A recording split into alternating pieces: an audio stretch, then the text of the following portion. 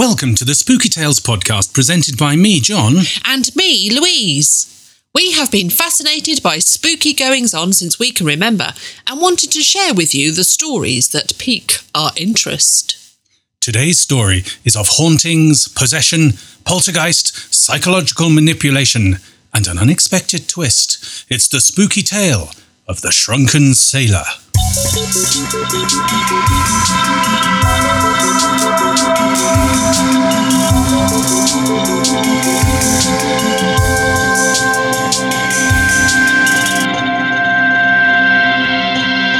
Welcome to the Spooky Tales podcast. A special shout out to the fabulous Kaz, or my very own little home library as they are known on Instagram. I hope you are enjoying your ironing. Don't forget to use the squirty steamy thing if the garment is dry, and always empty your iron so it doesn't fur up. Top tips for you there. So then, John Spooky, what's today's spooky tale? Today's tale is of the Shrunken Sailor, a skeleton only 10 inches in length, which resides in a small box with a glass lid. What? Not a real skeleton, obviously. Well, the skeleton is said to be that of one William Young, a sailor who died in 1747, aged 48, in Brixham, a quaint fishing village in Devon in the southwest of England. Really? But how? I mean, you're saying that he was 10 inches when he died? Yes. But how? That's not possible. So he was... I don't understand. Was he normal height at some point and started shrinking? Yes. What? So what happened? Well, William Young was a sailor who had sailed on ships transporting slaves from West Africa to the Americas. On one fateful voyage, he was cursed by a witch doctor, and when he returned home to Brixham, he started to shrink. He was 5'11" when he returned home, and as he got smaller and smaller, he became more and more weak and unwell, until eventually he died at just 10 inches tall. That cannot be true. He would have died way longer before that, surely. Well, maybe not if it was part of the curse, because he was cursed. So, it was an extending suffering as he shrank smaller and smaller. I still don't buy it. There are local church records of a 10-inch wooden casket being made in 1747. Crikey.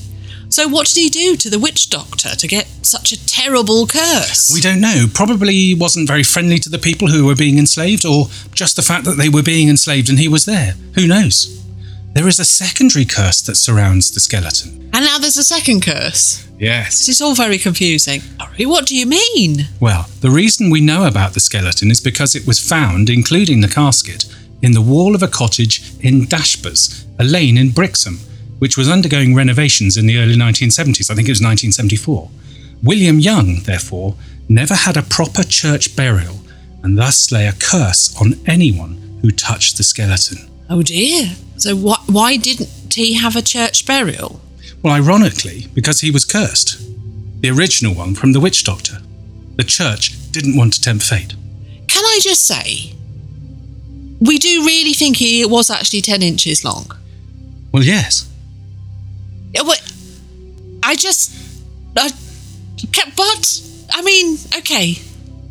I'm just stuck with that. I know there's this curse and he wasn't paid, but 10 inches. Yes. I'm still there. Yeah. I'm still with the 10 inches. Yeah. Yes. I mean, that's not very... How can he be 5'11" and go down to 10 inches? I know. That's the whole mystery of the whole thing. It's quite bizarre. Quite bizarre. Yeah. I think it goes beyond quite bizarre. Yeah. Don't you think? It is, completely. And there are those that think, well, it's an anatomical model of some sort. Yes. But we'll get to that as we go through. Okay, right. So the church wouldn't let him because he'd been cursed. So because he was originally cursed by the witch doctor, they didn't want to give him a Christian burial. Yeah, because he was not buried. Oh, so they're not the church's finest hour. That wouldn't you think they'd say, little person? I mean, very, very. Yeah. Maybe it wasn't their finest hour. However, they did pay for the casket, which was a sixpence at the time, which is probably quite a lot of money then. Yeah. So what happened to the skeleton after it was discovered? Well, the builder who found it approached a man named Tony Capp, who was a local businessman. Right. who the builder knew was interested in antiques and oddities. And this was indeed an oddity. Indeed, yes. And he asked him if he wanted to buy it. Tony accepted the offer and bought the tiny skeleton. There then followed a reign of terror for 15 years, attributed to the curse of the Shrunken Sailor. What sort of things happened? Well, Tony Cap lent the skeleton in its casket to a friend of his, who was a chef who was working for him at the time. He wanted to take it home with him to show his wife. Don't feel you ever have to do that. Honestly, if you find yourself in a similar circumstance, don't feel it. Don't resist the urge. Okay, right, that's good to know. Yes. Good to know that up front. Yes. Don't bring any small skeletons home for you to have a look at. No, really don't. Okay. Really don't. Right, so, or what about other morbid memorabilia in general? No, that's fine. Morbid memorabilia in general is fine. Just tell me afterwards, right, rather than bringing it home. Got it. Yeah. So the following Saturday, the chef, who had taken the casket back home to see his wife, and 3 friends, having spent some time in London, were heading back to Devon when they were involved in a head-on collision with another vehicle. Oh, my word. The 3 friends, they walked away unharmed. The chef was decapitated. Oh, my word. Decapitated? Oh, that's awful. I know. It's a proper Omen-style death, isn't it? But that was just the beginning. A relation of Tony Cap took it home. For a joke, he decided to put it in his girlfriend's bed, or at least on her side of the bed, one assumes. Again, don't. Ever. Right. Right, I won't. The very next day, the relation had a brain hemorrhage and was close to death. And it was touch and go for a while, but he did pull through. But hang on a second. He took a cursed skeleton home to play a joke on his girlfriend. Yes, it's a pretty distasteful joke, particularly as some think that the skeleton was that of a fetus. But you can imagine what seeing that would be like. Oh my word, that's disgusting. And this Tony Cap, he gave it to the relative knowing its reputation and that it had decapitated a person. Not it itself, but it had led possibly to a decapitation. Yeah, well, I think at this stage, although it looks pretty bad from Tony Cap's from the way we're telling it at the moment, he wouldn't have known it was cursed at that point. So, the builder said, would you like this curiosity? He went, oh, lovely, thank you very much. Someone took it. Nasty things decapitated. Yeah. Someone then took it, got, you'd be thinking, oh, that's not very good. So I think it was only after several of these dreadful things started to happen, all which had the common denominator of possessing or touching the skeleton, then he would have started to suspect that the skeleton was cursed. Well, it's given me a shiver, that one. Oh, I see. So were there other things that happened? The details are a bit sketchy, but it was reported that anyone who opened the casket and touched the skeleton befell some form of bad luck or tragedy. Right. One person developed an incurable disease and presumably died of such said disease. Yes. Happy-go-lucky people became suicidal. Gosh. Normal, rational, calm people were driven to murder because of the curse of the Shrunken Sailor. So I assume at some point then it was thought that the skeleton was cursed and the reason for the tragedies. So Tony Cap stopped lending it out to friends and relatives, or anyone for that matter. Yes, that's right. However, Tony Cap became convinced of the skeleton's evil. Yeah. So it started to drive fear into Tony's heart. Oh my word. Sorry, that sounds like Tony Hart, doesn't it? It does. Tony Cap's like, it did, yeah. Yes. So it started to drive fear into Tony Cap's heart. Yes. Yeah. He thought the longer he kept it, the curse would surely kill him. So did he know it was the skeleton of William Young at this point, and therefore knew of the curse that had supposedly affected him? No, he lived in fear of it due to the tragedies that had happened while it was in his possession. But he did not know of its origin at this stage. So how did he find out? Enter Graham Wiley. Okay, so who's Graham Wiley? Graham Wiley was known as Britain's #1 Ghostbuster. Cool. He investigated over 500 cases throughout the United Kingdom in his time and was consulted by celebrities and members of the British aristocracy, such as Barbara Cartman. Oh, really? Babs. That's right. He started off as a financier in the City of London, and then, get this, he became an engineer and salesman for NASA. NASA? A salesman? What do NASA sell? I don't really know. I mean, other than sort of T-shirts, hoodies and, that sort of merch, I don't really know. Rockets, I suppose, back in the day when Graham Wiley was there with them. Gosh. But, see, he was there for 17 years. At NASA? Yeah, at NASA. And then ran a florist and a greengrocers in Linton, which is in North Devon, before becoming the nation's #1 Ghostbuster. So it's quite a varied career, really. He sounds amazing. Absolutely. He can turn his hand to anything, can't he? He can make you a nice floral arrangement and sell you a rocket. Yes, and with your bag of carrots. With your bag of carrots. Yeah. That's quite something, isn't it? And a financier, so you'd understand the stock market. Absolutely. Gosh, he's a man to have for a dinner party, isn't he? Absolutely. And a Ghostbuster. Yes, so... that's so cool. He was always interested in the paranormal, and at his time in NASA, it sparked an interest in UFOs because of the astronauts' accounts of encounters with strange objects. Accounts? Yes, not stories, accounts. What is that? Well, they're not just stories, it's actual accounts by proper people who know what they're looking at. Proper people. None of these fake well, that's people. always what it sounds like, though, isn't it? I'm being a bit mocking, but...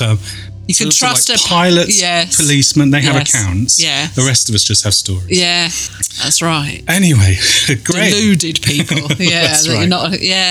Because pilots, I always love it because they say they know what things would look like in the sky.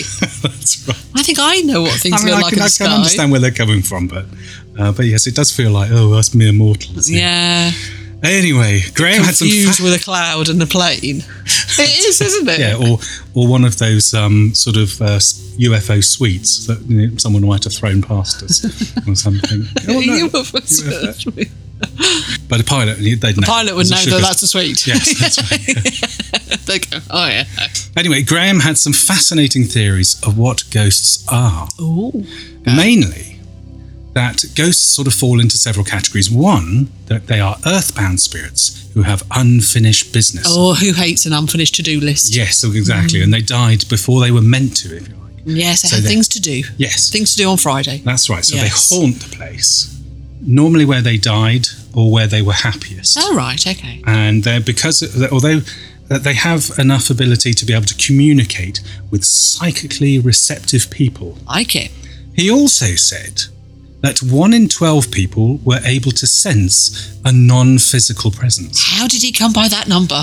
Who knows? I mean, it would be an odd survey, wouldn't it, to get by telephone if we stopped in the street. Hello, would you mind answering some questions on your ability to perceive non-physical presences? Oh, well, it would be a bit different to the chuggers you normally get. Oh, it annoys me like I say. Would you like to support poor dying orphans? To which you can only say, no. No, I don't want to support poor dying orphans. Yes. I am that harsh. Or they go, no, I'm not trying to get you to do anything. You think, well, why are you stopping me then? Yeah. With your clipboard. That's right. So, yeah, I agree. I think they're a pain. Yes. You don't really go and get them now in pandemic times, do you? Well, that's true. It's been a while. It's almost nostalgic. He also thought that there were the hauntings that were not earthbound spirits, but psychic vibrations. Not unlike the stone tape theory that we covered in the Spooky Tale of the Hexham Heads episode that we did last year. Anyway, I digress.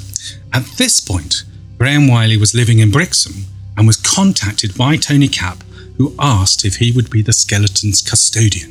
And he agreed, knowing its reputation? Or he knew the reputation? He did indeed. And so he accepted knowing that reputation because he felt he had the psychic ability to deal with whatever it was that was causing the curse. So all these years that he'd been doing the sort of ghost hunting, he felt that his psychic abilities he didn't sort of feel like he was a medium. No. Or anything like that. But large. But he did. That's right. It's an old joke. I caught you there, didn't I? You did, because... Sorry. So, he didn't feel like he was someone who could sense the spirits. He was very much someone who felt like his psychic ability grew the more he sort of investigated it. Oh, no, I can understand that. And he felt he had the sort of psychic strength to deal with whatever it was that was causing the curse. Yeah. However, he did invite a medium, not a large, called Margaret Barrett, to see if she could get in touch with the spirit of the skeleton. Oh, I see. And she did, and was able to find out who he was and what had happened. Is that right? Okay, that makes more sense. That's right. So the reason why we know all about the skeleton and who it was and so on was from Margaret. Right. So, if you're on the rational side and the materialist side of the world, this is all complete wobbly gobbledygook. No, well... Well, yes, if you... No, looking at me there. 10 inches. Still there. Yes. I know that was a while ago, but I am still there. Still thinking, no, it can't be. So you can't say I'm...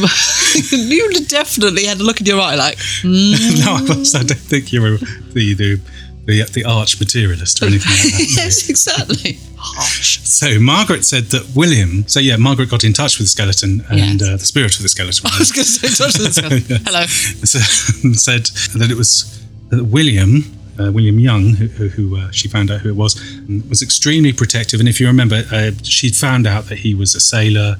I see. Met a Gambian witch doctor who cursed him. Gambian? Yes. And that's why... And that's why he shrank. So he was, as I was saying, 5'11" when he got back to Brixham, and then just got smaller and smaller. Gosh. So she also found out that he was extremely protective of his skeleton and did not like the way people had treated his earthly remains with contempt, and so had his revenge on them, i.e. decapitations and turning people into sort of mad psychotic people. Right. And so... How did it end up in the wall of the cottage? Well, Margaret found out that after the church would not let his body be buried in the graveyard, it was looked after by the Dashper family, a prominent family in the area. Their house, Dashper House, was renamed in 1925 and then demolished in 1965, so it's not clear how it got into the wall of a cottage on Dashper Lane, where Dashper House was previously located. It's just not clear. So, did Graham Wiley? Yes? So did Graham have any problems? No. Margaret confirmed that William was happy to be looked after by Graham and his wife Thelma and gave his blessing for them to touch his remains. Oh.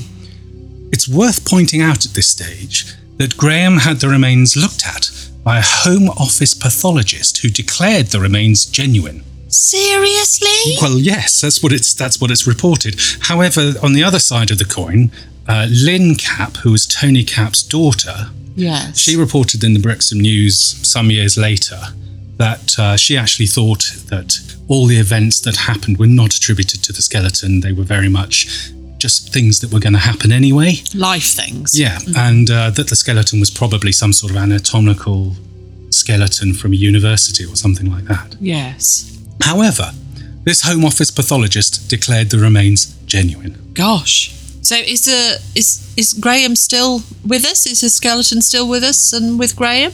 Well, in a manner of speaking, yes. Graham actually died in the year 2000. Oh, right. He had the skeleton from 1990 onwards. So the skeleton of William Young was buried with Graham. Oh, right. A fitting end, I suppose. So he was properly buried in the end. Yes, that's what I thought. I thought that was quite a good idea, wasn't it? Yeah, absolutely. So there we go, another spooky tale. Now, before we go, how about some ghost news? Spooky stories making paranormal headlines recently. Yeah, no, that sounds brilliant. Ghost news. This first one is not so much a ghost story, but a ghoulish tale nonetheless. Oh, I like them. It's a tooth returned by Belgium. As in the country? Yes, Belgium, the land of chocolate, waffles and beer. Yum. A tooth was returned by Belgium to the family of the Congo's first Prime Minister, Patrice Lumumba. Cool. He was assassinated by the Belgium-backed militia in 1961. He'd only been Prime Minister for 6 months.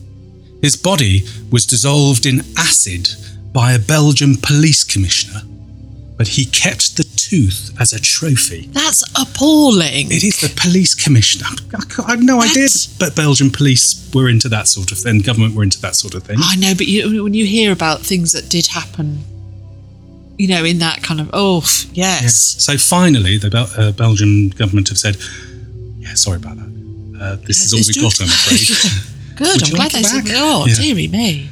Dearie me. So anyway, that's what they've done.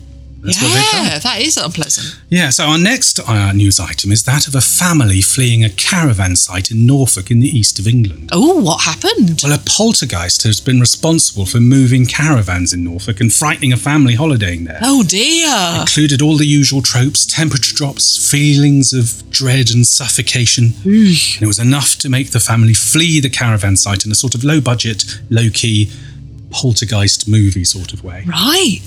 Talking of holidays, our next item is that of the experience of Holly Abraham and her 3 young children aged between 7 and 11 at Porthustock Beach in Cornwall. We've not been there, have we? Down in the southwest of England. We've been to Cornwall, but we haven't been to that beach. It's near Helston. Oh, we should go. Yeah, the British newspaper The Sun gave the following headline, and I quote, "Arse about face.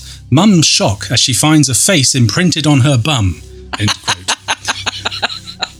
That is an excellent headline. They were pretty good at headlines. They are really good. Of The Sun. Exactly. Yeah, it turns out that while they were on the beach enjoying the sun and sand, well, it's not so that actually that beach isn't so sandy, I don't think. Holly's daughter Sky took a photograph from behind her mum, who was dressed in a blue pantsuit. Is that what you call them, pantsuits? Jumpsuit. Is it jumpsuit? Yes, it's jumpsuit. Right, okay, jumpsuit. So she was dressed in the blue jumpsuit, looking at the cliffs, and on the shorts part of the party suit. No, jumpsuit. Sorry, jumpsuit. On her left buttock, to be precise, you can clearly make out a face. Wow. Holly was alerted to this fact by her 10-year-old daughter, who, when looking through the photos later, said, and again I quote, "Mum, you have a face on your bum." Excellent. So the face actually is quite sinister, and it freaked out Holly, especially after she learned that the beach is very haunted due to all the shipwrecks in the years gone by. Oh, my word. Oh, we definitely should go there then. It's also been cursed by St. Keverne. Right. But there's actually a place called St. Keverne. One assumes it was named after him. Yes. Keverne died in the 6th century because, and I quote, this is the reason for the curse. He said that it was because of the irreligion of the people, end quote. However, they were a rowdy bunch there. It sounds like it, yes. Yeah. I mean, maybe they just enjoyed a beer and he just wasn't into that sort of thing. Exactly. Anyway, Holly believes that she may have picked up the spirit of a pirate on her jumpsuit. That's brilliant. Hopefully it came out in the wash. I think so, yeah. Yeah, I like it. Our final news item is of a cheating ghost lover. Gosh, there's a whole lot in that, isn't there? Absolutely. Just kind of...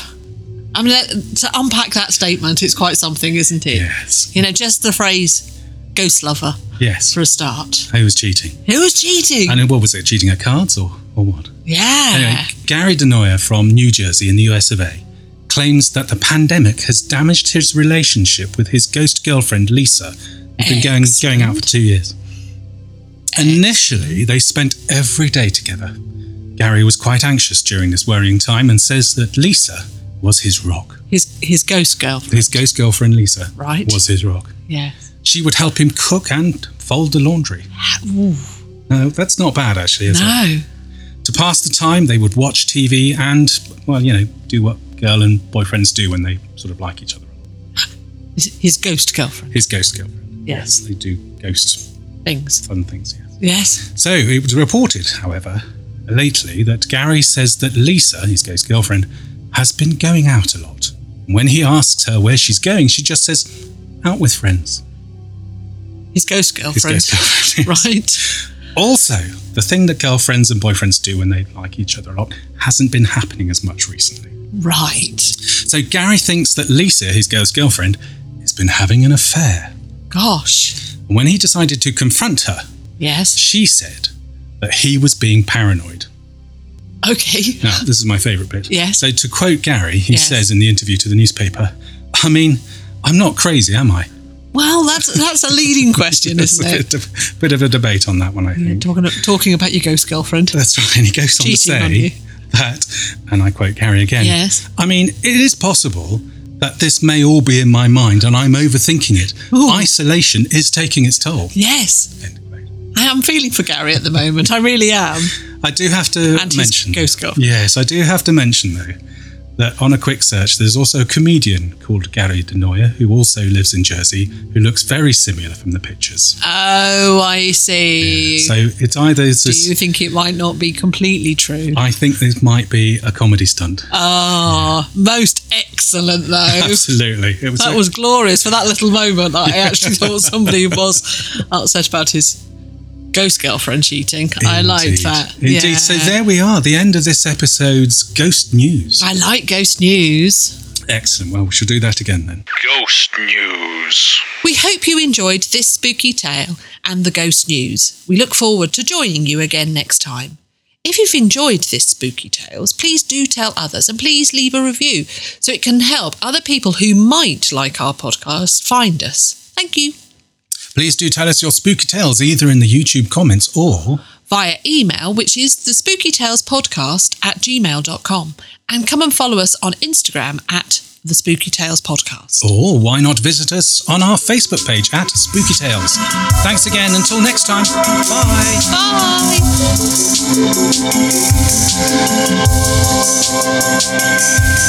Bye.